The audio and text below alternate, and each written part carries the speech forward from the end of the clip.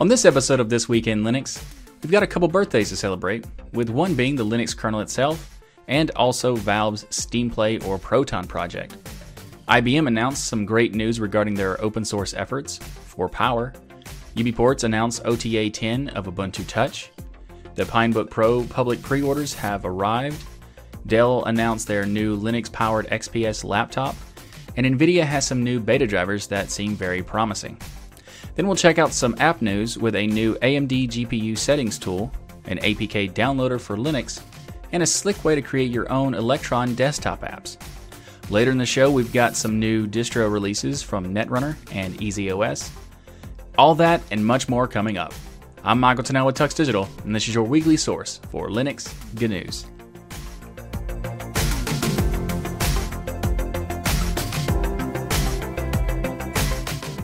This episode of This Week in Linux is sponsored by DigitalOcean. DigitalOcean offers the simplest, most developer-friendly cloud platform. It's optimized to make managing and scaling apps easy with an intuitive API, multiple storage options, integrated firewalls, load balancers, and more. You can get all this plus access to their world-class customer support for as low as $5 per month. DigitalOcean also has 2,000 cloud-agnostic tutorials to help you stay up to date with the latest open-source software, languages, and frameworks. You can get started on DigitalOcean for 1 month for free with a $50 credit by going to do.co/tux. That's do.co/tux. Again, you can get started on DigitalOcean with that $50 credit by going to do.co/tux. And thanks again to DigitalOcean for sponsoring This Week in Linux. Also, a quick note, I'm going to be launching some new stuff pretty soon for the channel that will be utilizing DigitalOcean. So, thanks again for that, because DigitalOcean makes it possible to make these things work. And I'm excited to let you all see what it is, hopefully pretty soon. First in the show this week are some birthdays that we want to celebrate. And first of all, the Linux kernel itself. And that is actually kind of interesting because it's a little bit debated about what the actual birthday is. So I will probably mention this again in the next time there's the next birthday that happens. But anyway, the thing is that there's actually like 4 different dates that could be associated as the birth date of Linux. And Linus Torvalds doesn't really care about which one is which, like what is the actual birth date. And he kind of says that there's 2 that have a potential valid point to be the birthday. So for example, the August 25th date of 1991 was the time where he sent the mailing list post about him making this project. And also September 17th, 1991 was the first public release of the Linux kernel, which I believe was 0.2. And it's so either one of those could technically be the birth date, depending on your perspective. I like to just celebrate both because I think Linux as a project and as the kernel and as it's such an important project in general. I'm okay if it has 2 birthdays. So I think the impact and the amount of great stuff that has come from this project, 2 birthdays is okay with me. But also another project that's fantastic and has its birthday recently was actually this week, it was a few days ago, was the Proton project or the SteamPlay project from Valve. Now, Proton was the code name for this project, and SteamPlay is the more broad term that Valve uses. And the reason why they named it Proton is because they wanted to create a project that they could still work open source, but kind of work in a little bit of a mystery, because the word Proton doesn't really mean anything in terms of this kind of thing. So they chose it so that it was kind of like a generic term that would be hard to guess what it was. It was still in the open in the development, but at the same time, it was a little obscured. But they released it on August 21st of last year. And what's crazy is that it's only been 1 year, and there's been so much that's happened. So when they first released it, I think there was 11 games that were on that list. Maybe a little more, but I think it was 11. So then now let's fast forward to 1 year from that, which was in this recent time, and they now have over 5,900 games that work in some way. So for example, there's a different rating system in Proton. So there's protondb.com is a great website because they keep track of what games are working. People can submit reviews and they can get ratings setting on this game. And then like collective as the community tests everything out, we kind of find out what is working and what isn't. So this is an awesome website. It actually started as a Google spreadsheet, I think, and it eventually grew into this fantastic site that has a lot of potential and has so many benefits to it and everything. So anyway, you can actually connect your Steam account to your Proton account, and it will tell you what games you have. It's really cool website. But moving on from that, the games that are available in the rating system are 5,900.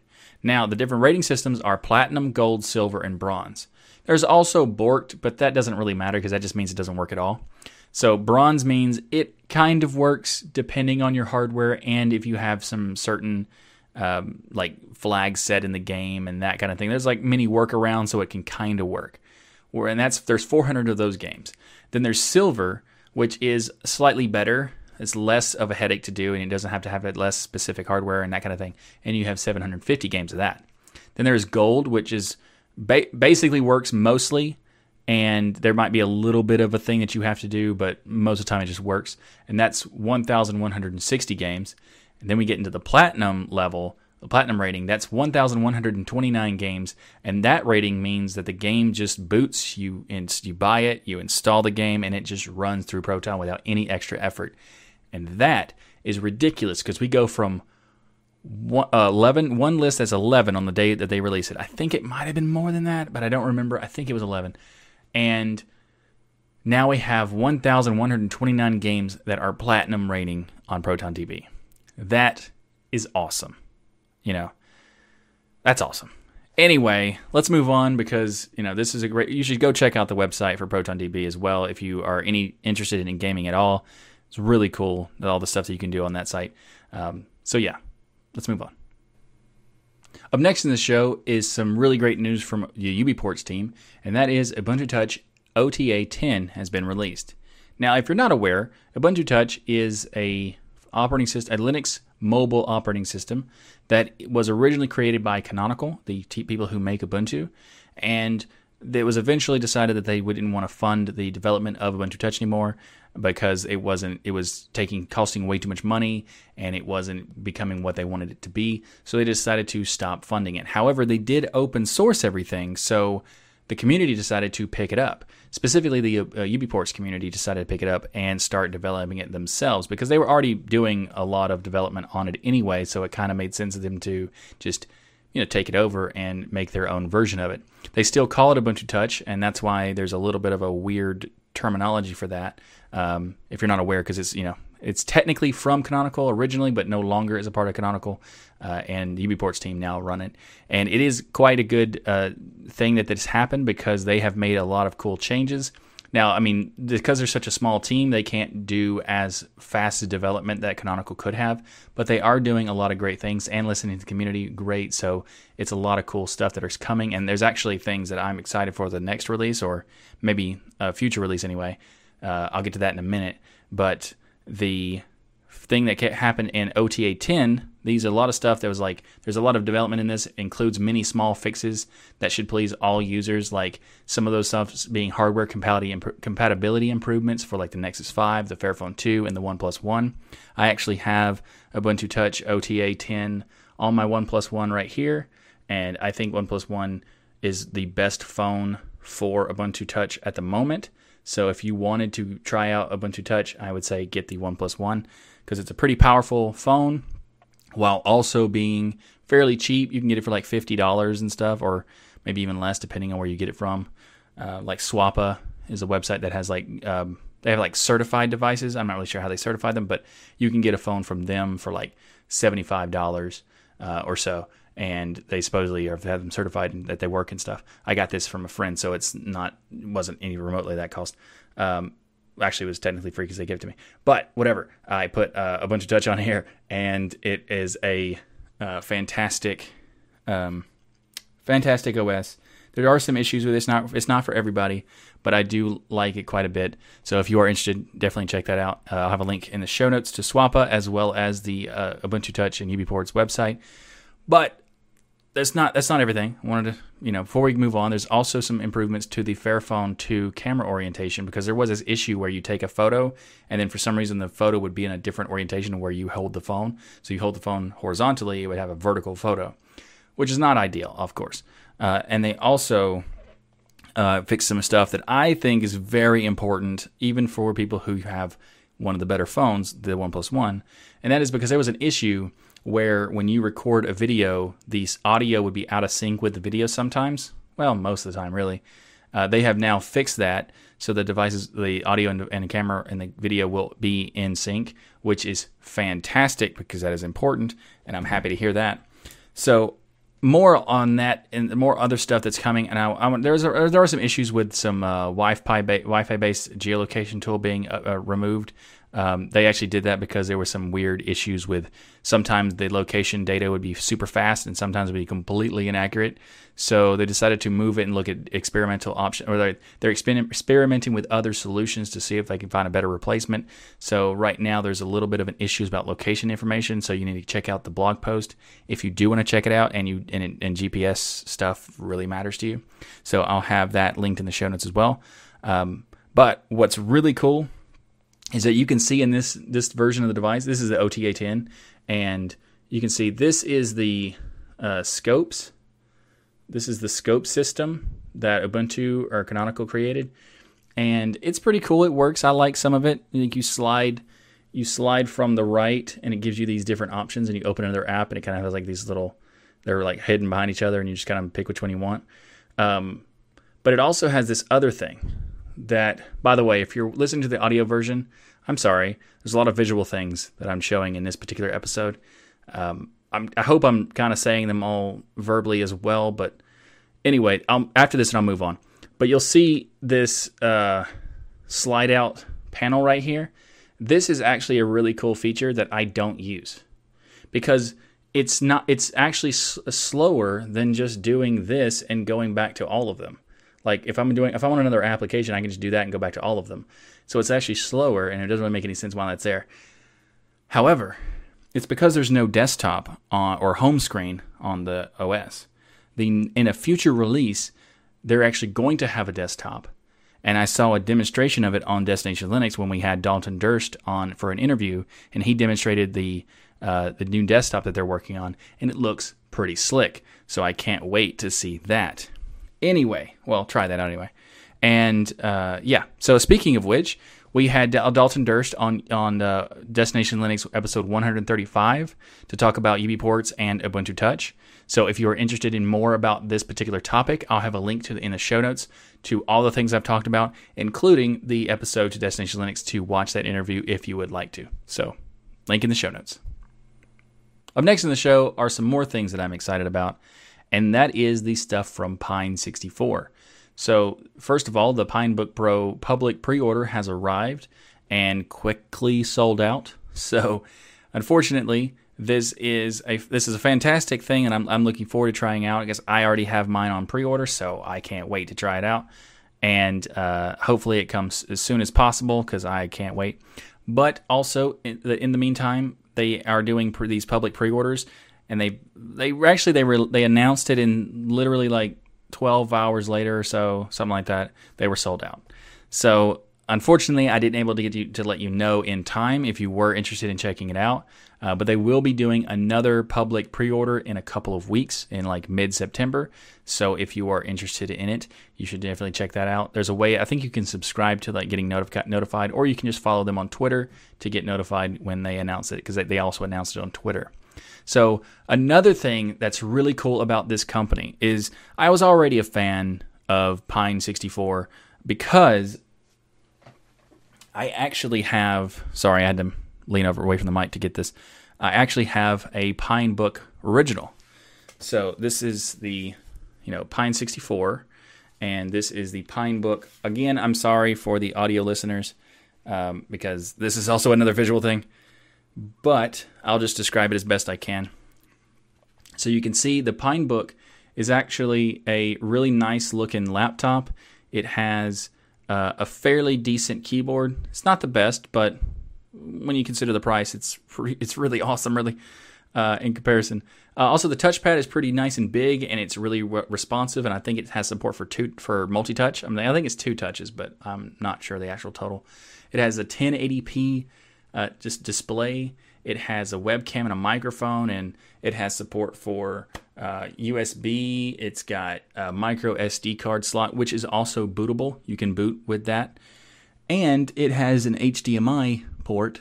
So this is a ridiculously cool product because it's only $100.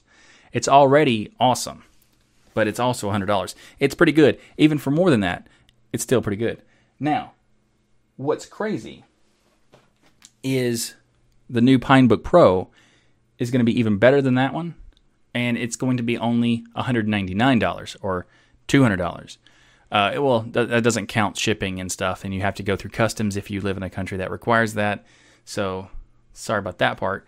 But it is a really cool device, and I can't wait to get the new one because that looks like it's going to be even better than this one. And I'm excited. So, if that wasn't enough, the reason why these things are so cheap is because the people who develop it are very interested in helping the open source community and helping the Linux community, and just want to give back to those communities because they're not doing it for the profit. In fact, they're even giving away some of the profits in general. So this is like pretty much at cost, as well as the new Pinebook Pro is also pretty much at cost. And the new PinePhone that's coming out, they're also making a Pine Tab as well, which I can't wait. I'm going to get all of them because at this point I've kind of become a fanboy, especially because of the stuff that they're doing to give back to the community, in the sense that not only just the prices, but also they're doing like an altruistic thing where they're donating the profits of certain things. Like, for example, when you like the PinePhone is a really low price, and they only make about a $10 profit on the phones, but they've also decided to just take all the $10 profits and give them back to the community. And they're doing it in various different ways. Like, they're going to give it back to the different operating systems that were coming on the PinePhone in an interesting approach of like different batches and stuff. And they'll have that. I'll just link to the article that talks about this stuff in the show notes, because there's a lot of different things, and it's hard to describe exactly how they're doing it without reading exactly what they say, because they're doing it to, for example, if you buy a phone at a given time for a specific batch, you might have an OS that wasn't on a previous batch, but you can swap out the OS to whatever one that supports the phone anyway, so it doesn't really matter when you buy it. You can use whatever you want. That's one of the cool things about the PinePhone, but they're going to be giving a percentage of they're giving, well, all of it, all the profit to these projects, as well as allowing the community to decide with like a code when you check out where you want to send the money to, and that's another really cool thing. So anyway, they're every time they announce something, I just get more and more excited about this company because they're doing such good stuff and their products are really interesting. And they're also doing this thing where they're giving back so much. Yeah, I'm a fan. I admit it. I'm a fan. And I can't wait to try out the other stuff. I will definitely be trying out all of it. So I'll probably make a video demonstrating. Actually, I should make a video like reviewing this thing before the new one comes out, because then I'll make another one anyway, I'll do that. So what's another cool thing about it is that they're very upfront about their products, like the laptop and the phone and stuff. They're upfront about it. So if you go to buy the Pinebook Pro, they say we make no profit from selling these units. If you think that a minor dissatisfaction such as a dead pixel will prompt you to file a PayPal dispute, then please do not purchase the Pinebook Pro. So they're not trying to make money. They're trying to make a product that is accessible and is basically, they even say this in their article or their blog post about how they're trying to help remove the digital divide or the digital gap. And that's just fantastic. And I totally understand the fact that they're not making a lot of money off it. It's not really for a profit thing. They're doing it for trying to give back to the community and trying to make it possible for people who can't afford really expensive devices to get good devices. So I'm excited. I think I've said that a few times now. So let's move on, I guess. So there's some great news from IBM, and that is that they are open sourcing the Power ISA. So if you're not aware, Power is an architecture that was built by IBM, and the ISA is the instruction set architecture, and also they're open sourcing the key hardware reference designs and some other stuff regarding so that people can use it for. What's really cool is also it's patent inclusive, so it means that if you decide to use the Power ISA for like an enterprise company wanting to create a product using it, they can do so without any cost. It's royalty free, including patents, so you don't have to worry about being sued for using it and all this other stuff. It's super awesome because they actually did. They started the Open Power Foundation in 2013, but it wasn't really fully open. It was just kind of open. But now they have announced that the Power ISA is fully open, and you can use it however you see fit, and that is awesome. There's so much power in, well, pardon the pun, there's so much power in the fact that the open source architectures are getting bigger and bigger. So we already have the RISC-V architecture, and it's a fully open source architecture, and now we're going to get the Power system, which is from IBM, which is awesome. So there's going to be a lot of cool things that are probably coming from this, but I think the majority of the space that they're working on is more of an enterprise stuff, and I don't think they're looking at maybe competing in the consumer level with Intel and stuff like that, but I do think they are trying to do like an enterprise or even a smaller device thing, depending on different versions of the architecture. So like AI, servers, firmware, deep learning, that kind of thing. I'm pretty sure that's what they're going for. That would kind of make the most sense about what IBM's positioned for. So there's going to be like a battle against ARM and RISC-V and that kind of thing. But it's still awesome that they're doing this because there's a lot of potential. And they're also changing it so that the Open Power Foundation is going to be rolled into the Linux Foundation, or like folded into it. So like the Open Power Foundation no longer exists, and instead the Linux Foundation will be controlling, or not really controlling, but like managing the aspects of the openness of the Power architecture. So that's pretty interesting too. I think this is a lot of potential because it makes it where open hardware is becoming more and more important, and this proves that. And I think it has the potential to convince other companies to do stuff like this, at least a little bit of openness. Because there's a lot of companies that create a lot of great hardware, but are doing a proprietary thing. So maybe they'll see this as an example of what could happen if you embrace the community and see what the community can help you do. Hopefully that's what happens. We'll see. Anyway, if you learn more about this, I'll have a link to the Tech Republic article in the show notes below.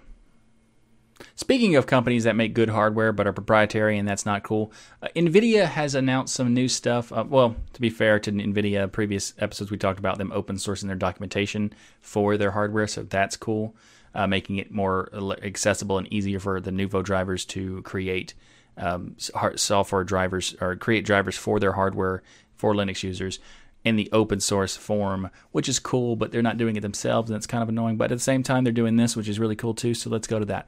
So the NVIDIA 435.17 beta drivers are adding Vulkan and OpenGL Prime support.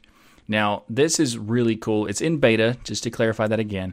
But with this new driver comes finally a reasonable support for Prime and multi-GPU usage in, say, for a laptop, for example. So this driver has a new Prime Render offload implementation supported by Vulkan and OpenGL. This Prime offloading is about using one GPU for display and having the actual rendering be done on a secondary GPU. So this is common in like high-end laptops where you have an Intel integrated graphics with an NVIDIA GPU. So that's pretty common these days. But you can, and sometimes you'd want to they basically would allow you to switch back and forth. But the Prime system allows you to have one do some part of the work and another one do the other part of the work. Which is really, really cool because it makes it a lot more, more efficient and more powerful to have those kinds of laptops.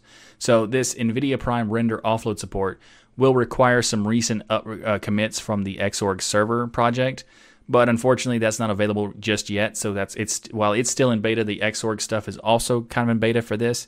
However, that stuff will be available in 1.21 whenever that releases.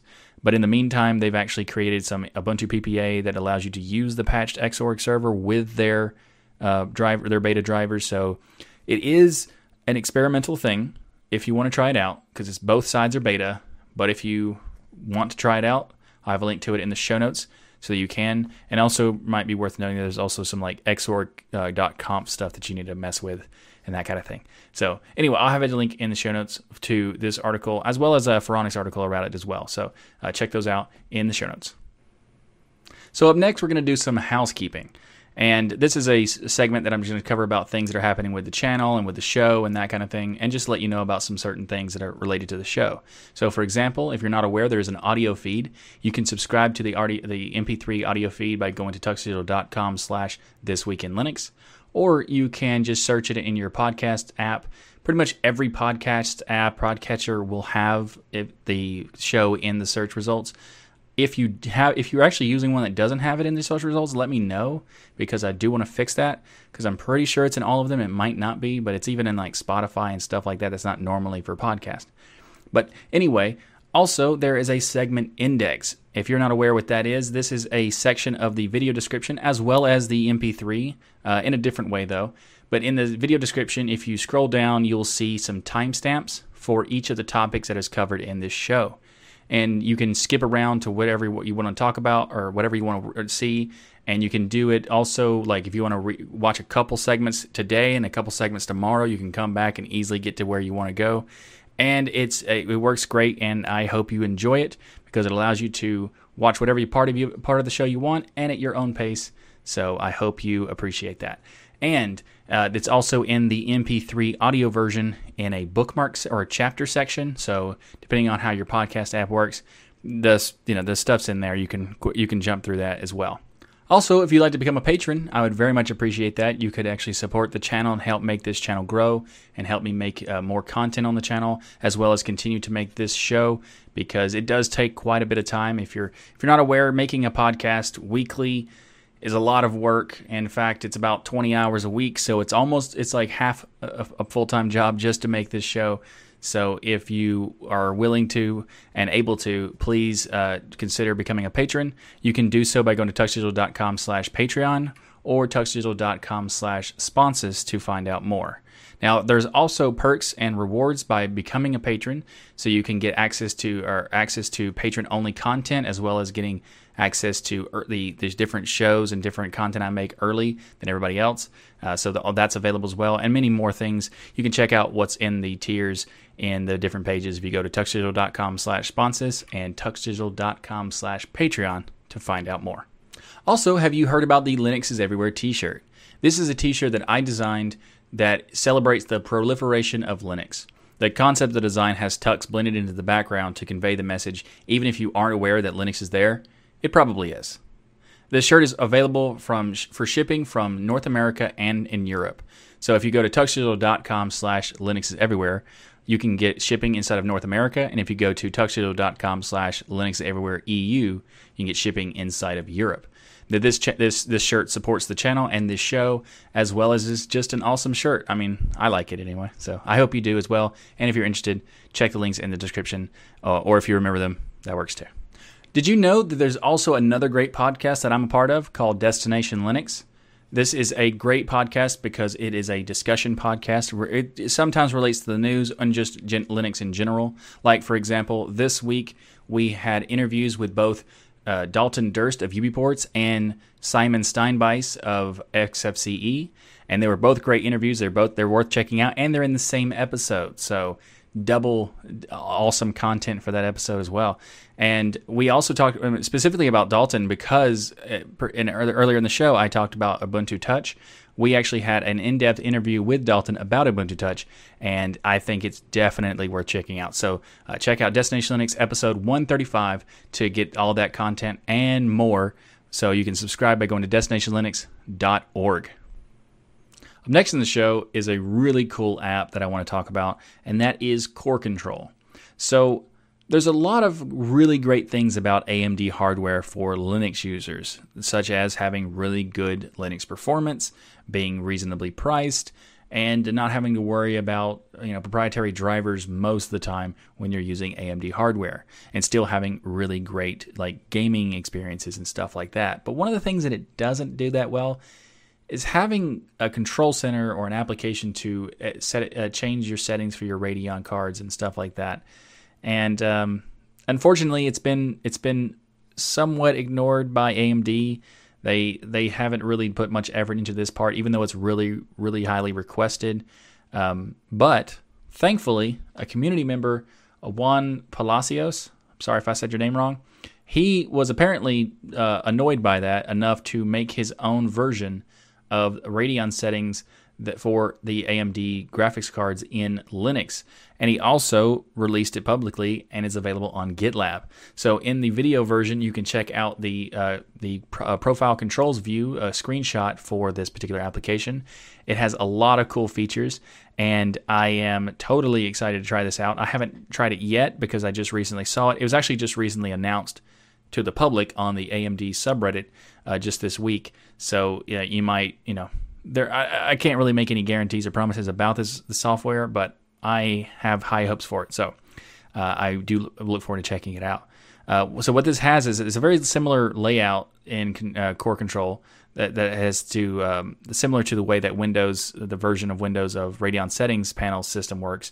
It even allows you to customize on a per app and per game basis, which is very nice. So that's a very useful thing.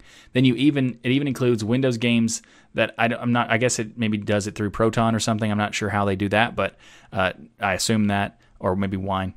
But one of the most common requests for this kind of feature is having a robust fan control system or settings to control that stuff, and that is also included in Core Control. So if you are an AMD user and you want to have an application like this might be the one for you. So I have a link to Core Control in the show notes below. And another application I want to talk about is Raccoon. This is an APK downloader for Linux. This is very interesting. Now, I have to also let you know I didn't try this one yet either, but it has potential. That's why I'm putting it on the show, because I just recently found out that this existed and they had an update, so I wanted to cover this anyway. So Raccoon is an open source tool to download APK files from the Google Play Store. Now, there's a lot of reasons you might want this for having access to applications that are no longer accessible for whatever reason, or having access to the applications or the APKs that you can store them on your own devices, or you can have a thing where you don't want to use the Google Play services and you want to have them on a phone some of these applications won't work without Google Play services, but some of them also might. So if you downloaded the files from Google Play and then put them on a phone that didn't have Google Play services, you might find that some of them work. So there might be another reason for that. So you can remove yourself as much as possible from the Google aspects of the Android system, which is a really cool thing to have. I've actually had people ask me, like, how do you get APKs from the Google Play Store? And I don't know. But now I can say Raccoon. So there you go. So if you'd like to learn more about this, I'll have a link to this website for Raccoon and the APK downloader in the show notes below. Up next in the show is an application I have used before, and this is Natifier. Natifier 7.7.0 has been released. Now, the actual release version information is not that big of an issue because there's only a couple things in here. Like, for example, they added the ability to control the background color. They've made it the default of Electron support for 5.x, which is an improvement. But majority of the time, I just want to talk about Natifier anyway, because it's a really cool application that I have been using for a long time, and I, for some reason, forgot to tell people about it. So, Natifier is a command line tool that makes it easy to create desktop applications for any website with a minimal configuration structure using really parameters of how you want to set things. You can have custom CSS, you can have custom JavaScript built into it, you can activate Flash support, you can do all this stuff, and it also even automatically retrieves the correct icon and app name. And these apps are wrapped inside of Electron, and they're executable in basically any OS, or most OSs anyway. So it's supported on Linux, of course, also Windows and Mac if you use those. Really cool project. And I think that Natifier is definitely worth checking out if you have any purpose of having like an individual web app to be a desktop and you want that kind of thing. Natifier can provide that really well. I've used it for quite a few things, and I think it's a pretty slick piece of software. So there you go. I should probably do a video on it because I do think it is pretty cool, and I'll do a video tutorial about how to use Natifier because it is, it is an interesting thing, but it also has a little barrier to entry as far as creating these web apps because it's not a GUI-based thing. But it's still pretty awesome. So if you want to, before I get the video out, if you want to go check it out, I have a link in the show notes below. Dell has announced some pretty cool stuff recently, and that is the XPS lineup of their new XPS lineup is going to include a Linux-based laptop. Now, they've done this before with the Project Sputnik. In fact, this is the 9th generation of the laptops for supporting Linux. Now, it's also been a part of XPS as well as the Precision lineup and all this other stuff. So it's not like this is like the first time. This has actually been many times. And this is awesome because there's putting a lot more emphasis on the Linux version from Dell. They still have a little bit of work to do because it's kind of hard to find them on their website. Even if you know what you want, it's still kind of hard. So this is hopefully they actually did talk about this, that they're going to be improving that in the future and improving the web, like making it easier to find them and that kind of thing on their site. So that's great. But this particular XPS is the 7390 or the 7390 Developer Edition XPS, and this laptop is going to come with Ubuntu 18.04 LTS. It has it's going to feature the new 10th Gen Core U series processors based on the 14 nanometer Comet Lake Intel processors. It's also going to have options for Full HD, which is 1080p, or Ultra HD, what I'm pretty sure is 1440p, and it's going to be up to 16 gigs of RAM available, as well as dual Thunderbolt 3 connections.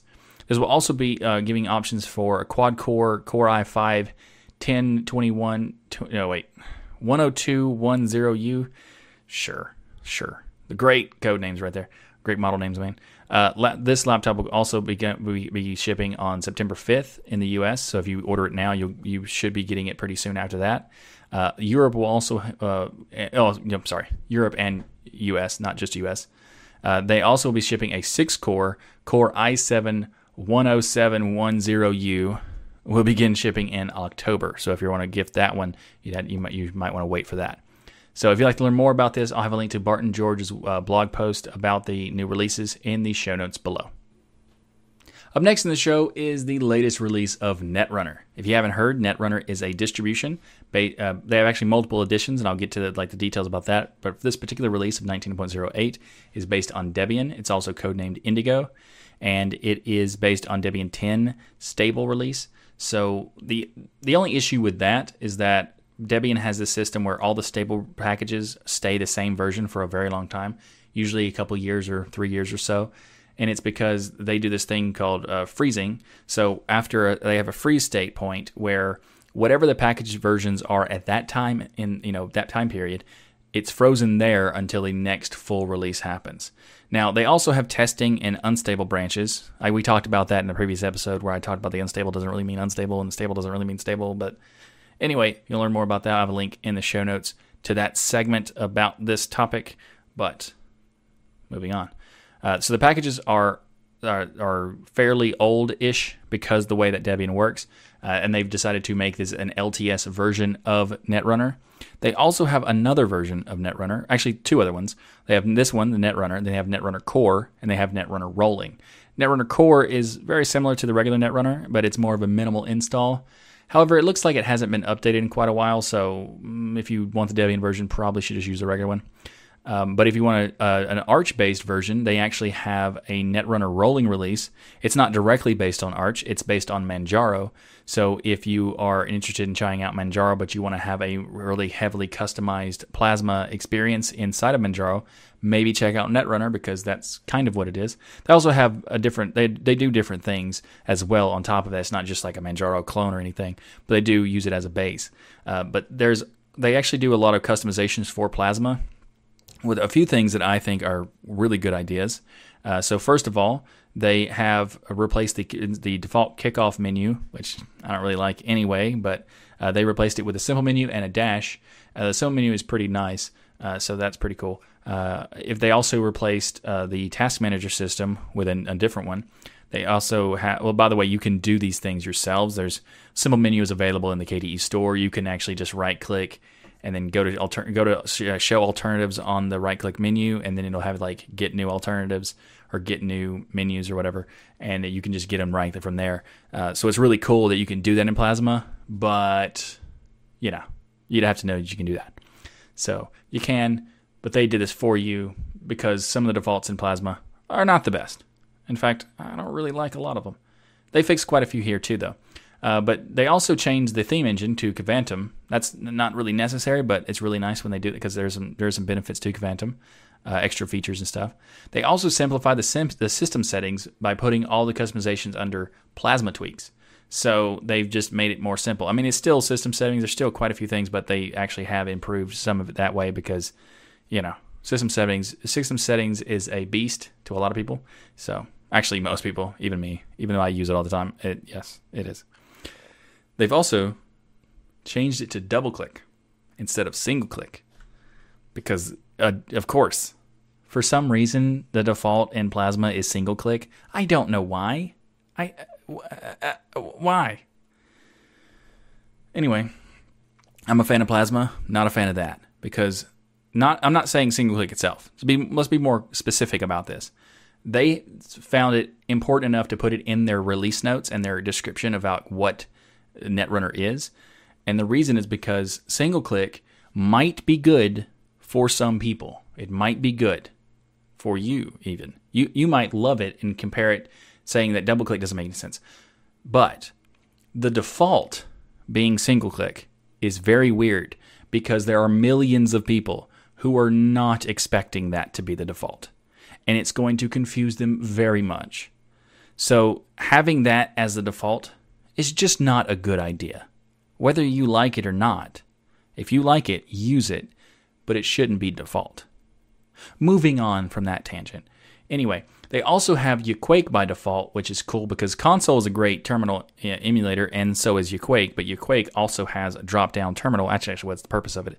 And I use Yaquake all the time. So it's really cool to see that as a default option in Netrunner. So I haven't tried Netrunner myself personally, but I do want to. I think it's really cool. It has a lot of potential, and I look forward to trying out this release. I might try the rolling one. I might try the new one. I don't know. Might try both. Who knows? Netrunner is also made by Blue Systems. This is a project made by Blue Systems, and they also make a lot of other cool stuff, including the Calamares installer that a lot of distros use. So, thanks to Blue Systems for all the work you do, because there's quite a few things that they do, and it's really awesome. They even contribute to KDE directly.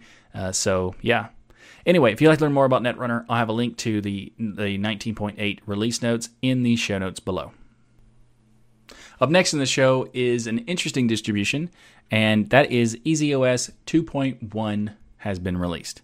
So EasyOS is an experimental Linux distribution which uses many technologies and package formats pioneered by Puppy Linux. Now, it's also worth noting that Barry Collier, not sure, sorry, he also is the guy who started Puppy Linux and is now working on EasyOS. So this is really interesting because the distribution has a custom container technology called Easy Containers, which can run applications or even entire desktop environments inside of a container, which is very interesting. There's also this particular release of 2.1 has decided to use packages from Debian 10 Buster. Now, version 2.0 was actually a beta quality, so it's kind of weird that the first stable release or official release of it is a 2.1, but, whatever. Just worth letting you know it is available as a testing thing. It is still experimental, so keep that in mind. It's still experimental, but it's not as experimental as it was prior to this. So there you go. The main feature of Easy Buster is that it's built on Debian 10 Buster Debs using the WoofQ, which is a fork of the WoofTwo package tools. The container system, Easy Containers, is a really interesting idea of being able to do all that stuff inside of containers in a very lightweight distribution. So I am interested in see what happens with this distribution. I don't like the fact that it's called EasyOS because it implies stuff that's not necessarily true. Because people are going to look at EasyOS and go, oh, Well, it must be easy. It's not really meant for the average user. It's not meant for the brand new user from Windows moving over to Linux and then using that. Same thing with Puppy too. It's not really meant for that. Puppy is really cool, and EasyOS seems to be also really cool for what they're trying to do, but for different reasons. Especially like the layered file system that Puppy has. That's really cool too. But it's not really like EasyOS is probably not the best idea for that. Anyway, if you'd like to learn more about EasyOS, I'll have a link to it in the show notes below. Thanks for watching this episode of This Week in Linux. If you like what I do here on this show, please like that smash button and be sure to subscribe. If you'd like to support the Tux Digital channel and this podcast, we have multiple ways to contribute via PayPal, Patreon, sponsors, and many others. You can learn more by going to tuxdigital.com/contribute. Or you can order the Linux Everywhere t-shirt by going to tuxdigital.com/linuxiseverywhere. Or if you're in Europe, you can go to tuxdigital.com/linuxiseverywhere.eu for shipping inside of Europe. We also have ways to contribute without any cost to you by using our affiliate links. You can find links for places like Amazon, Private Internet Access, and many more by going to tuxdigital.com/affiliates. And if you'd like some more podcasting goodness from me, then check out the latest episode of Destination Linux, as I'm a co-host of that show. And just a reminder, there's also a lot of this particular last episode, episode 135, has a lot of great content, so don't miss that one. And also the next episode, 136, which will be released tomorrow, tomorrow, so that will be awesome, and it has Zeb's return as the co-host of the podcast, so check that out as well. Anyway, thanks again for watching. I'm Michael Tunnell with Tux Digital, and as always, keep using, learning, and enjoying Linux.